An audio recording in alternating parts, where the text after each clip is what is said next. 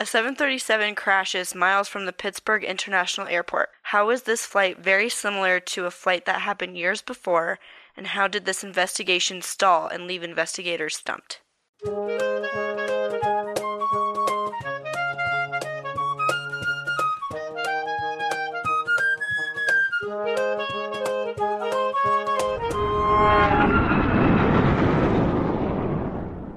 Welcome back to the Hard Landings podcast, everybody, for episode 14. I'm Nick. I'm Miranda. And I'm Christy. And we still have Emily with us. Hi. So today we continue the saga, and I'm sure you're excited to figure out what's going on with the mystery that was UA 585. So today we're talking about US Air 427, which occurred about 2 years after the report was released for UA 585 that occurred on September the 8th of 1994. This was on a Boeing 737-300. Ooh. It was a little bit newer version than the UA 585 with different engines. It was on tail number November 513 Alpha Uniform. This flight was scheduled from Chicago O'Hare to Pittsburgh. The captain on this flight was Peter Germano. He was 45 years old, and he was the pilot monitoring in this case. He had approximately 12,000 hours total, of which 3,269 hours were on the 737. The first officer was Chuck Emmett. He was 38 years old, and he was the pilot flying. He had 9,119 hours total, with 3,644 hours on the 737. The flight departed the gate at O'Hare at 6:02 p.m. local time. Takeoff was at 6:10 p.m., with an estimated flight time of 55 minutes as it was filed on their flight plan. And the majority of the flight went as normal. Weather in Pittsburgh was calm as they approached. Air traffic control sequenced a Delta 727 ahead of Flight 427 for the approach to Pittsburgh. The air traffic controller instructed both flights to descend to 10,000 feet. At 6:53 and 15 seconds, a flight attendant entered the cockpit of Flight 427 to request connecting flight and gate information and asked if the pilots wanted anything to drink. At this point, they're still above 10,000 feet, so there's no conflict of interest there. They're allowed to be there. It is not a sterile cockpit. It is not a sterile cockpit, and this is before 9/11 and a lot of other incidents that caused there to be a secure cockpit situation during all portions of the flight. So the flight attendant was able to come and go basically as they pleased.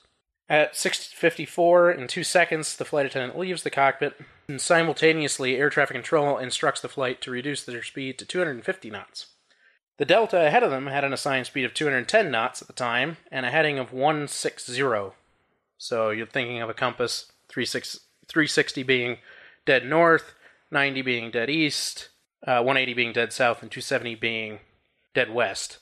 So 160 puts you southeast on a heading. Air traffic control then instructed the flight US Air 427 reduce speed to 210 knots. That's at the request of Pittsburgh Approach, which was the air traffic controller that was in contact with the 727 ahead of them. So basically they were trying to get the airplane to match the speed of the airplane ahead of them and not overtake them. 11 seconds later, the controller told 427 that they did not have to make the instructed crossing at an intersection that they were originally told to cross, and, quote, just speed first, pilot's discretion to 10. So in other words, what he told 427 to do is originally they were supposed to go to an intersection, but he was so worried about them getting too close to the 727 that instead of getting to that intersection at a certain altitude at 10,000 feet like they'd been instructed, he told them, get to 10,000 feet whenever you get there, just slow down first. That's primary, so that they don't overtake the 727. The flight was then instructed to contact the approach frequency that the 727 was on. At 6:57 and 7 seconds, the flight attendant returned to the cockpit delivering the drinks.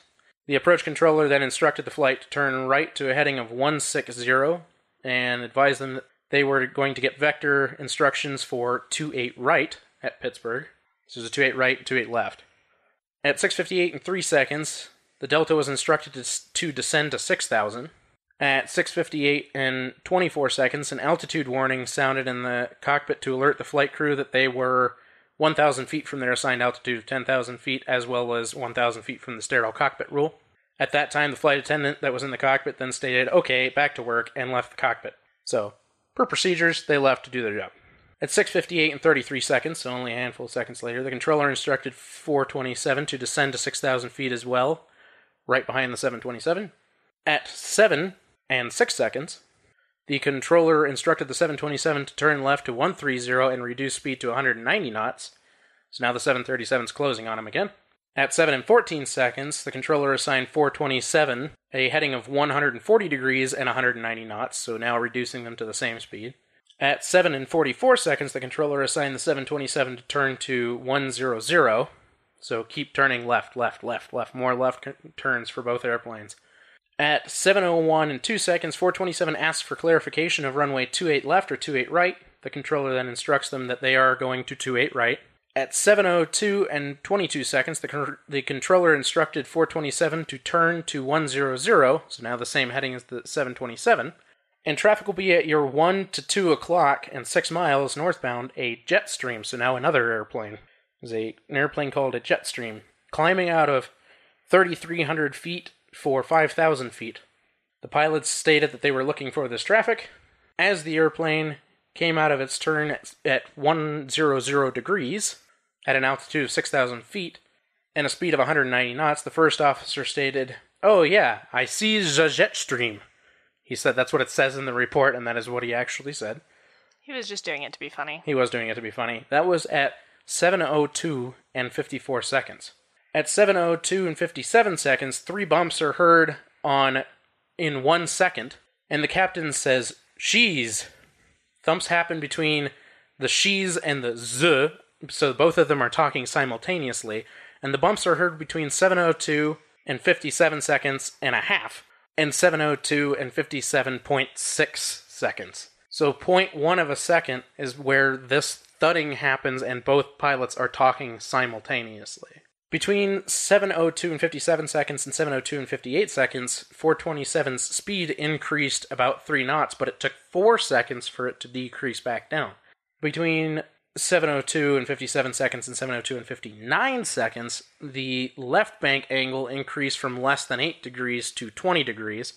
So in 2 seconds, they basically went 12 degrees to the left, which a normal bank rate is less than 5 degrees per second. So that was pretty fast. At 7:02 and 58 seconds, another thump and 2 clickety-click sounds happen, followed by the sound of the engine thrust increasing, and the control column was briefly moved. At 7:02 and 59 seconds, the roll was corrected, and the plane began to roll back to wings level, but only to about 15 degrees left bank instead of all the way to level. At 7:02 and 59.4 seconds, the captain stated, "Whoa," and at 7:02 and 59.7 seconds, the first officer grunts. During this time, the airplane's left acceleration, so their roll to the left, increases rapidly, and the plane passes an assigned heading of 100 and continues turning left.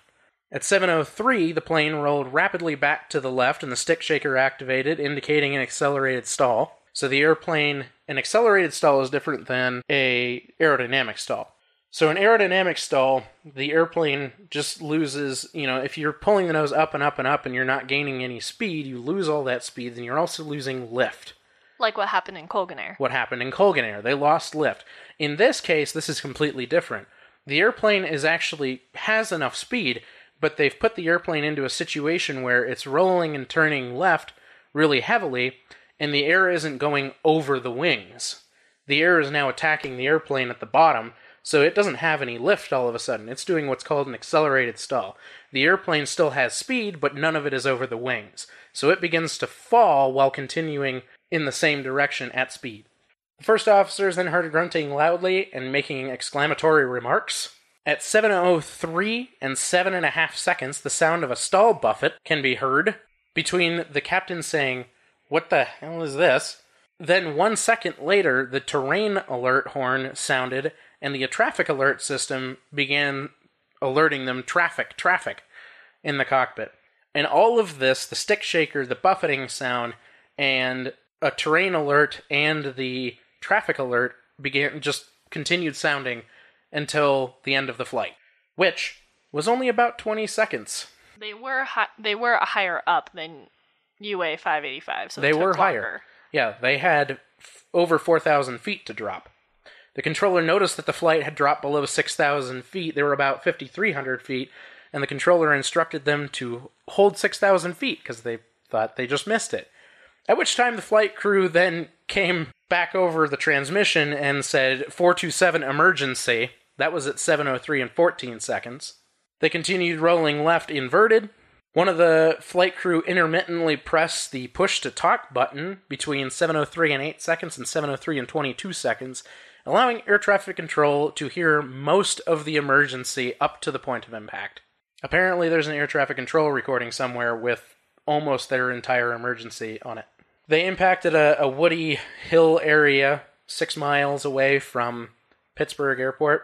There were no survivors, all perished. It was 132 passengers. Which is way more than UA 585. And it was, the airplane disintegrated on impact. Because there were so many passengers and so many people in this, it was one of the first times the NTSB considered it to be a biohazard to investigate, because so many people had basically disintegrated there, and it was unfortunate, but they had to wear biohazard suits. Hazmat suits, which became a big problem. At the time of the impact, the aircraft was valued at $30 million. No structures on the ground were damaged, but some trees and some grass were scorched. Does this all sound familiar? I mean, so do most crash sites. Yep.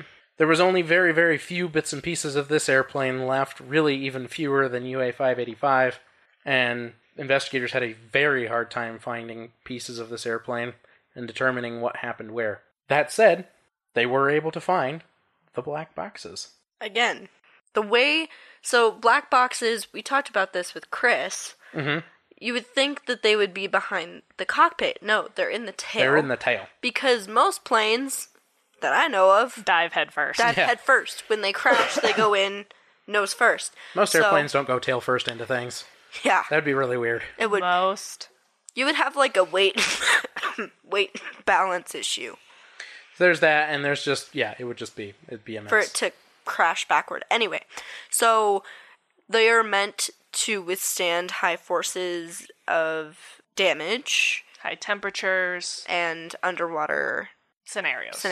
So, It doesn't surprise me, like I said in the last episode, that they found the black boxes. I forgot to mention in the last episode, the FDR was fine. The CVR had crinkles in it. Yeah. But they still managed to get all the data. Yeah. In this case, I don't know, but this was freaking dramatic. I mean, they managed to obviously recover data because you heard I'm giving you point whatever seconds. That can't be done unless they have a recording that tells them exactly. Yep. And there's actually a graph included in the report for this one in the middle of the story, which there's never anything in the middle of the story. It's usually just a few pages of what happened, and then they move on to everything else. But in this case, they actually included the CVR data and the FDR data as one whole graph, and it's one whole page in the middle of the story. There's like a 6-page story with all these details. And we have that on our website.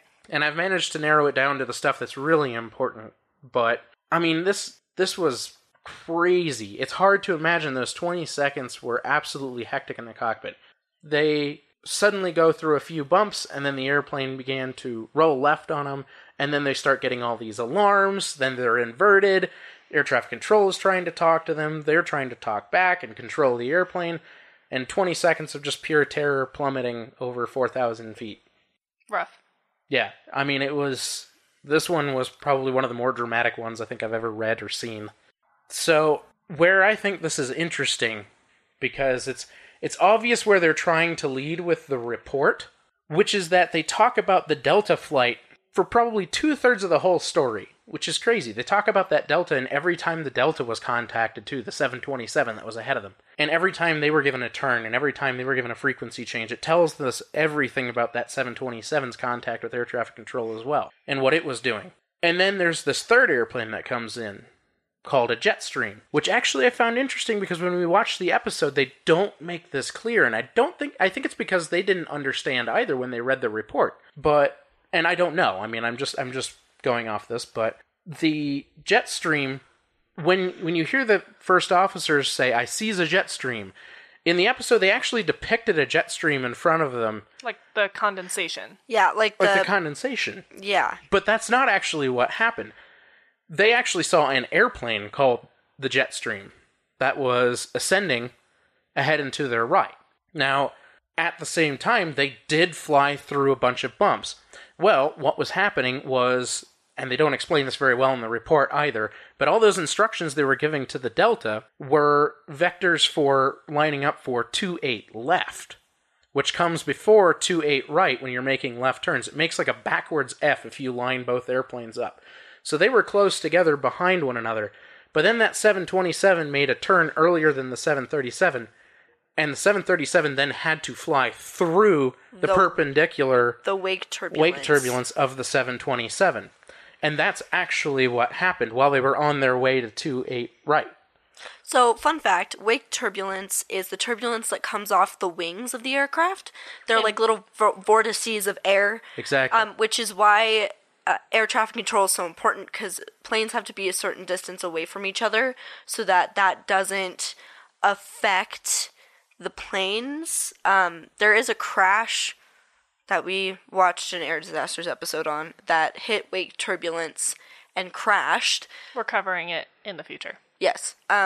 Anyway, so those of you who may not know what that is, that's what that is. So they hit the wake turbulence, the vortices of air that came off the 727, which were the bumps, I'm assuming, that they heard. But they were at an appropriate distance away from each other. Air traffic controller was probably just normal going through the wake turbulence like that, yeah. And you can hear through that whole thing that I read where they were adjusting both of their speeds one at a time to make sure that one wasn't overtaking the other, and making sure that they're keeping that distance.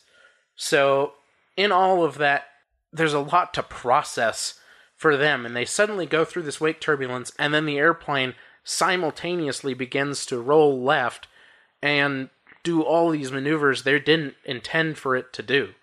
It's just, it's hard to explain how overwhelmed they probably were by all of this in a matter of 30 seconds total. Well, and it's also weird that air disasters, and I'm assuming Mayday, depicted it the way they did, because that's not what happened. Right, and it's not really not what happened, but I feel like they didn't physically see a jet stream, like condensation from the 727. No, at that altitude they shouldn't have, especially on a clear day either. They were looking for an airplane called the jet stream, and I feel like that was not very clear at all. And it's also not very clear that the 727 that was ahead of them turned, and that they were flying then through the wake turbulence. And they weren't just behind that plane. They had to fly through the wake turbulence perpendicularly to get to where they needed to turn to land on the other runway. Right. So this is all very, very confusing. And it really is, unless you were there, it would just be hard to depict how fast everything happened and how strange and overwhelming this situation would have been.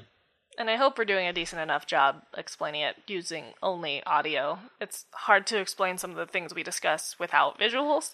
I'll try to find a visual of the flight path to kind of help. There's also not very many visuals, period. Yeah. The episode didn't depict where it was in relation to anything at any point in time, and it's strange. I don't know. Usually they're pretty good about that. Yeah. Maybe they just didn't realize what was happening. Yeah. They didn't, from a report, if you've ever read an NTSB report, it's very dry material. It's not super exciting. We're the weirdos that read it in our free time. This one was 370 pages. They assume a certain amount of background knowledge probably in writing those of they do to some extent. You know what those bumps are if you're a pilot or. But they probably said it was wake turbulence, though. Nope.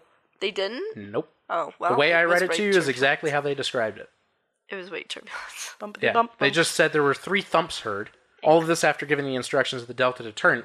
Literally, they wrote out this whole thing about the Delta, and you're thinking the whole time, why is this relevant? Because 2/3 of the story up to that point is just talking about the Delta and them, and how both of them are communicating with air traffic control and the different speeds and headings and everything. And you go, why is this other airplane even relevant? And then you get to the part where you hear that both of them have been given instructions now to turn at different times, And the 737 then goes thump thump and begins doing something not normal. Yep. Yeah, so what's similar, connecting UA 585 and this flight is they encountered an increasingly large amount of wind here in Colorado, and because of that, or what they thought, right, could have been part of it, was the fact that they flew into this ridiculous amount of wind and something happened. Mm-hmm. Well, here they flew into wake turbulence, which is also vortices of air, and they heard thumps and something happened. Yep. So they probably figured out from there, and I will probably go over this later, I'm sure. Yes. But the investigators probably figured out from there it's a similar thing, but there were some differences, and I will get into that. Yeah. This one really just, the plot thickens. This one got really, the mystery just became even more strange because of so many different variables. I don't know, Emily, what was this confusing? Are you completely confused? Listening to the initial description, yes, because it was like, because it almost makes it sound like, with how much they go into the two planes, it's like, oh, they're going to crash into each other. Like from you really would think so. Listener standpoint, you're like, oh, it's going to, but it could have also been the fact that pointing those specifics out lets you know that it wasn't necessarily an air traffic control issue, so much as like the wind, maybe, or like identifying that. I don't know. Right, the two airplanes were spaced too close, perhaps, is their intention, I think.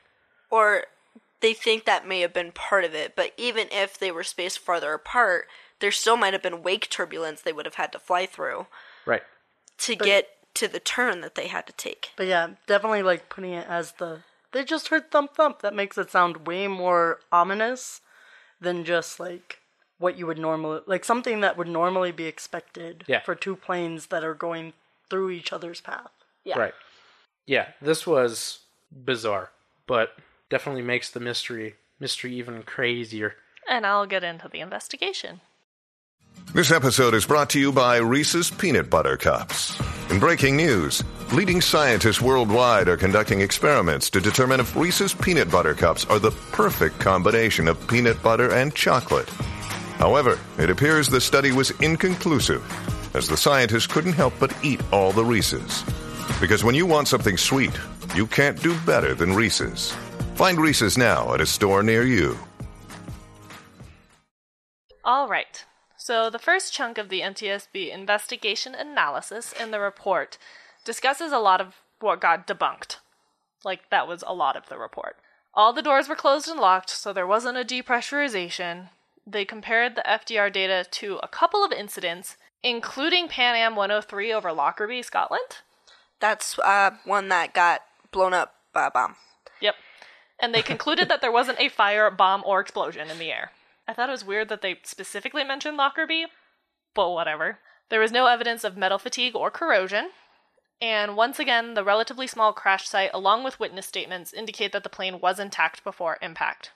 Examination of the wreckage, the black boxes, and the air traffic control data showed no sign of a mid-air collision or bird strike. There was one big difference between this crash and UA 585, and that was the skies were friendly.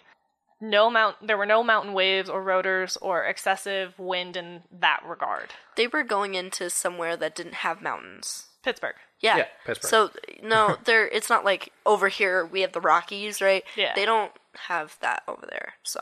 Also, they rolled left instead of right, but that was kind of a minor detail. The similarities were stark and obvious. Upon analysis of the flight data recorder, or the FDR, investigators discovered that a rudder hardover, or a rudder maxing out its movement in one direction, had occurred for a full 20 seconds. It had started right after the plane experienced some bumps from the wake of the 727, assumedly, and it was about 4 miles behind. And the bumps had audibly startled both pilots as their surprise was heard over the cockpit voice recorder, or the CVR. Loss of control began 3 to 4 seconds after the bumps, and the first officer had stepped on the rudder and held it down as the plane plummeted, trying his hardest to reverse the hardover to the left by pushing the plane to the right. And he was doing so much that he was audibly grunting with how much effort he was exerting. So, just to clarify, he was pressing the right rudder pedal to turn the rudder to the right so that it wouldn't go to the left. Was that right? That's Yes. probably not right. Yeah. So Yes. he was trying to make it, because they were going left, he was trying to make sure that the plane flipped back over to the right. And he held it down pretty hard, but the plane kept going to the left, eventually inverted and crashed into the ground. So he was doing his darndest. The NTSB then investigated all of the following potential causes. Quote, 1. Asymmetric engine thrust reverser deployment. 2. Asymmetric spoiler and aileron activation. 3. Transient electronic signals causing uncommanded flight control movements. 4. Yaw damper malfunctions. And 5. A rudder cable break or pull. End quote. All of these were nixed and ruled out as potentials. The thrust reversers were stowed at impact. Simulators ruled out spoiler and aileron extensions, as they wouldn't have produced that quick of a heading change. Weird electronic signals like electromagnetic interference or similar kinds of interference could have potentially affected the autopilot, rudder trip, or the yaw damper, but the pilots could have just disengaged the autopilot and it would have stopped. Which they did. The autopilot did disengage in the middle of that craziness. So it wasn't that.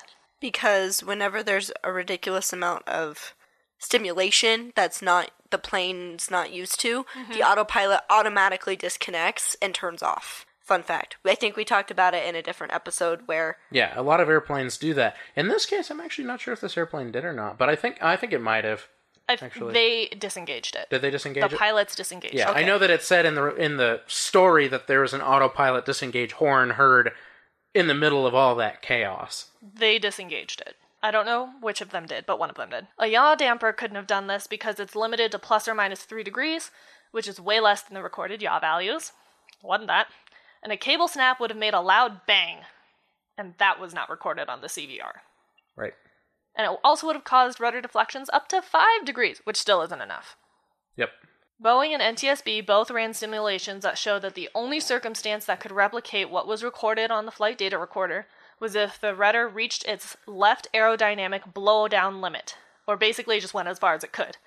And this only could have happened either by the flight crew, which we already know didn't happen, or a problem with the rudder system mechanically. They suspected, just as they had with UA-585, that the rudder's power control unit, or PCU, and its dual servo valve were to blame.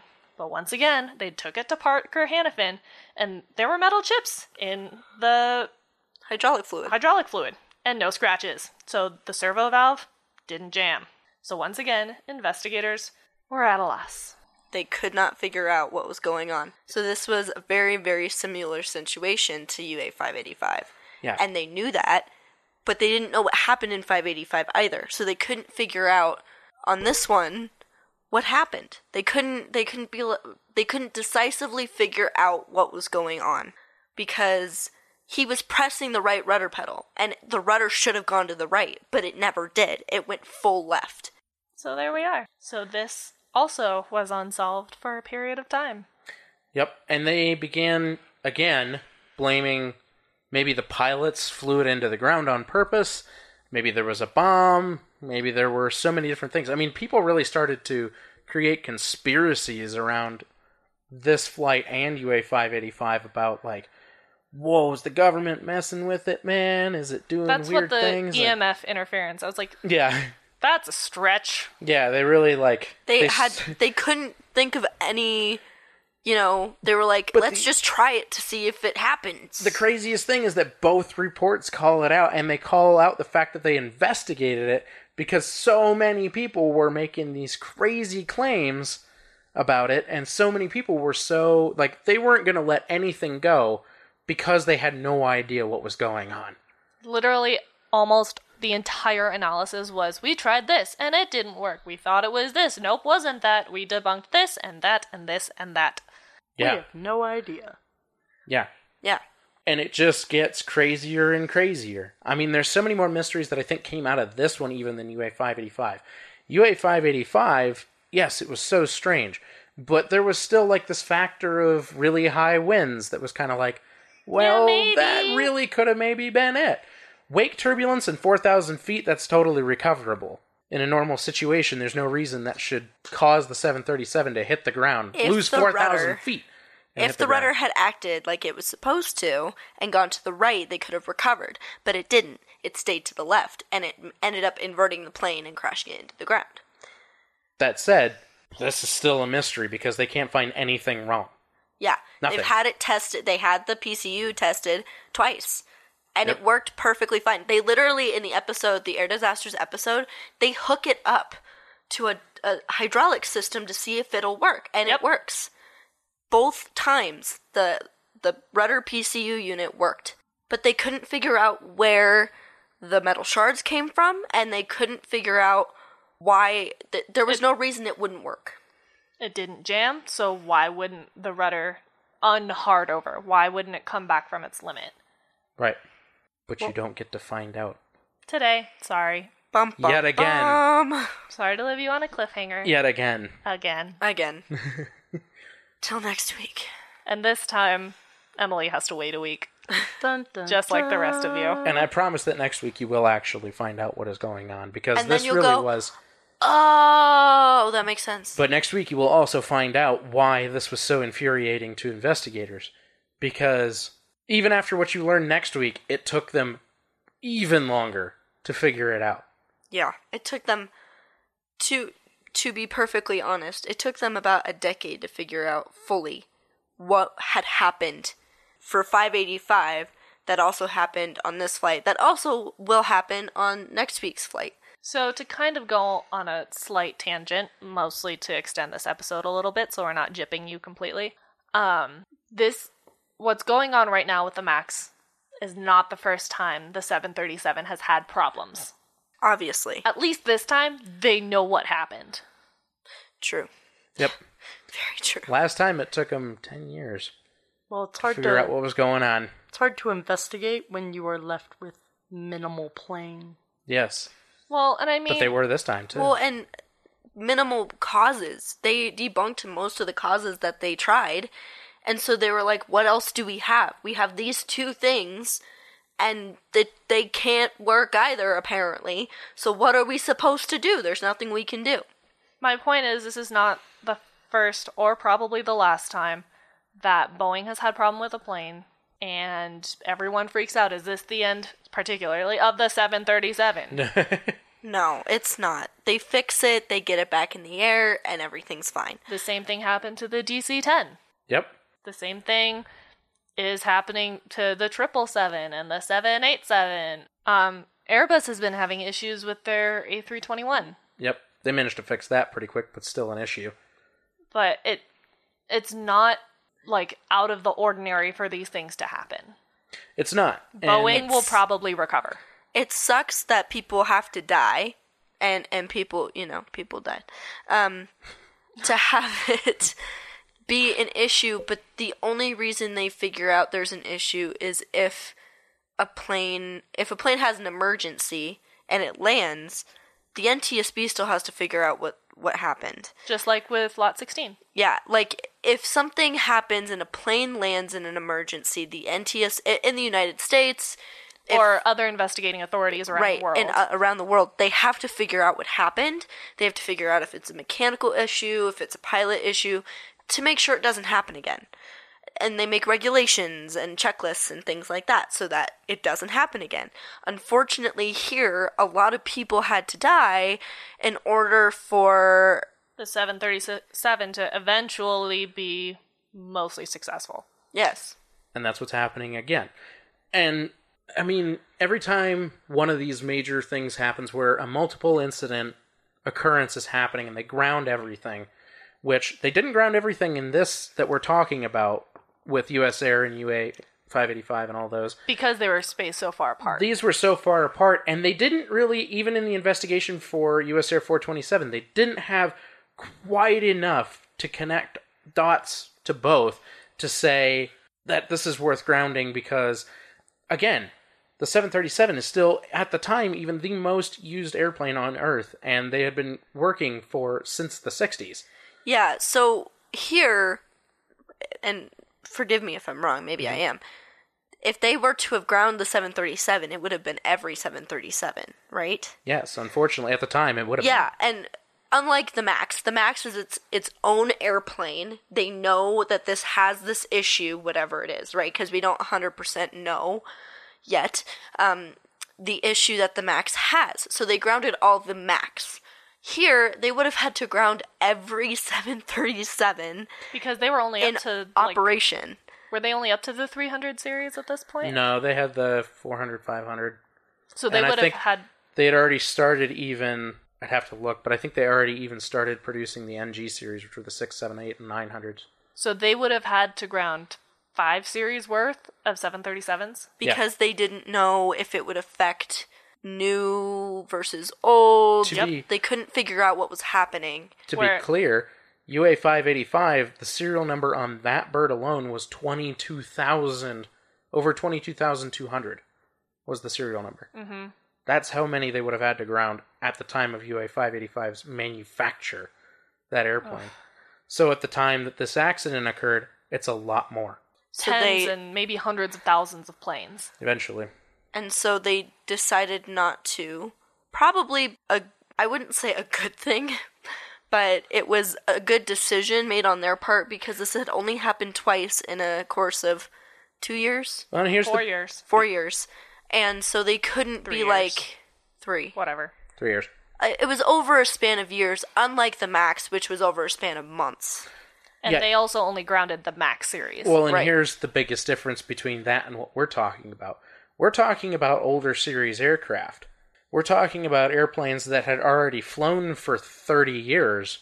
The Max is brand new. Yeah. The Max was brand new when this happened, so that's a big issue. If it's a brand new airplane and it's proving to be a recurring issue right away, that needs to be fixed. With old airplanes, could be old parts, could be misuse, could be there's bad so many, maintenance. It there's could be a whole bunch of stuff. so many more factors that go into an airplane that's been flown for 30 years successfully than there is in airplanes that have only been flying for months. So, Emily, do you have any questions? You've been awfully quiet. I'm sorry. She's absorbing the information. It's totally fine. You normally just listen. You don't have a chance to participate. Well, I mean, not specifically about it because I feel you guys explained it pretty well. Okay, well. We try to, anyways. I'm sorry, I'll have more questions. That's good, though. That means we're doing our job, right? I guess. It's a job don't we're know. barely getting paid for. Support us on Patreon! Plug. I don't know. This one was a... It helped that it was similar to the other one, though.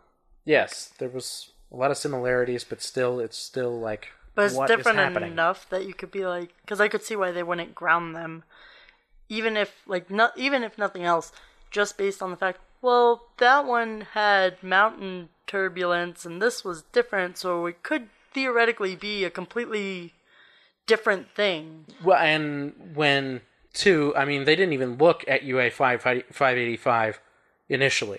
It took them a long time to look at Yeah, UA they looked 585. at Lockerbie first. Yeah, they looked at Well, Lockerbie first. I find it funny that they're like, let's look at if it was a bomb. Well, if there are witnesses and whatnot who saw the plane go down with no, like... They saw it intact. Yeah, it was intact, so it's like, You- nothing yeah. exploded before it hit the ground. You know it didn't explode if the wreckage is contained and not spread wide apart. If it Over like was a 12 bomb, miles, like Nigeria. Yeah, if Yeah. it was a bomb or if it was, a failure that caused the plane to break up in flight, they would have had to span multiple miles of wreckage, and here it's in the same spot. Everything was there.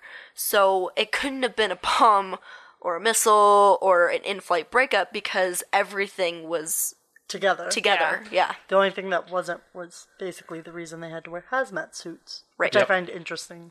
Yep. It's become more and more frequent as, Planes get bigger and bigger. well, and scientists realize the potential problems with walking through a zone with vaporized humans. Yeah. Diseases and I hate to airborne be so graphic, contagions and all but, that kind of morbid. stuff. It's gross. but that's And why it had to happen. Yeah. And this, a weird thing about this, I mean, a big reason they didn't think about UA 585 even at first, or even for a while, was because, think about it, for them, UA 585, they had done the final report 2 years earlier, And this wasn't all of the same investigators. This included some other investigators. Yep. And even technically, that case was considered closed. and right, UA 585 is It was considered just unconclusive. UA 585 was considered closed and inconclusive, but so they didn't even start looking at that for a while till they had ruled out so many other things, and then they went, something about this is starting to call back some memories here. And even when you look at the reports, you can see the differences, because UA 585 is a 160-page report. US Air 427 was a 370-page report with actually some parts of it had a totally different structure. Well, and part of that was with UA 585, they had released the initial report with an undetermined cause. They later released a report with the cause, which you will find out in the next episode, next week, whereas US Air 427, they did not release a different report first. The investigation stalled, but it never ended. Right. So the report we're reading from, we're nitpicking parts because we don't want to give it away. Right. Which is why we haven't said findings and the probable cause and the recommendations. Because it's in the report, But something else had to happen before they figured it out. yeah. So they did find what happened to this. However, it did not happen until next week's episode, where we talk about another flight that had this happen. But, as a teaser, no one died on that flight. Everyone lived. Which is only going to be the second time ever we've covered a flight Where everybody lived. We need to get better about that. It's okay. That's hard to do. Yeah. It's literally a plane falling out of the air. It's hard to survive in that. There was an episode of Air Disasters, and I want to find it. Like, a plane fell out of the sky, like 3 miles of altitude, and recovered, and everyone lived, and they pulled into the airport. It happened twice. They dove twice, Yeah. and the pilots recovered. I know 1,000 feet above the it's ocean. a Japan Air, I think. It's an Asian airline. Yeah. I can't remember. I know what you're talking about. I can't remember what season. And they it's pulled on. into the airport, and the pilot's like, I don't know what to say. Like, have a good day. Hope you fly with us again. I guess. You didn't die. Some people might have passed out from the G's, though. Some people did that. I don't think anyone's pants survived. No. Probably not. So we'll find more flights where people survived, like most everyone survived, or everyone survived. We'll try to stop killing everyone. We'll try. Okay. It's not like you did it. So I think we need to wrap this up, because we're starting a Tangent. So, Tune back next week for the final for the conclusion of Conclusion. our 3-part series. on what happened with the 737 and the Ritter Hardovers. This was, what was it? Episode 14, US Air 427. US Air 427. We hope you have a great week. Have a good week. Great week. Sorry for the cliffhanger. Yeah. They're not sorry. Thanks. Keep your airspeed up. Please like and follow us on Facebook and Instagram at Hard Landings Podcast and on Twitter at Hard Landings Pod. Also, subscribe and leave us a 5-star review on whatever platform you're using to listen. If you want to see photos and sources for this episode, please visit us at hardlandingspodcast.com, where you can also leave us feedback and ask questions. This episode was researched and written by Nick and Christy. Our theme song was written by Miranda and performed by all 3 of us, plus Leo. And our logo is by Naomi, and our social media is coordinated by Sonora. Catch you next time.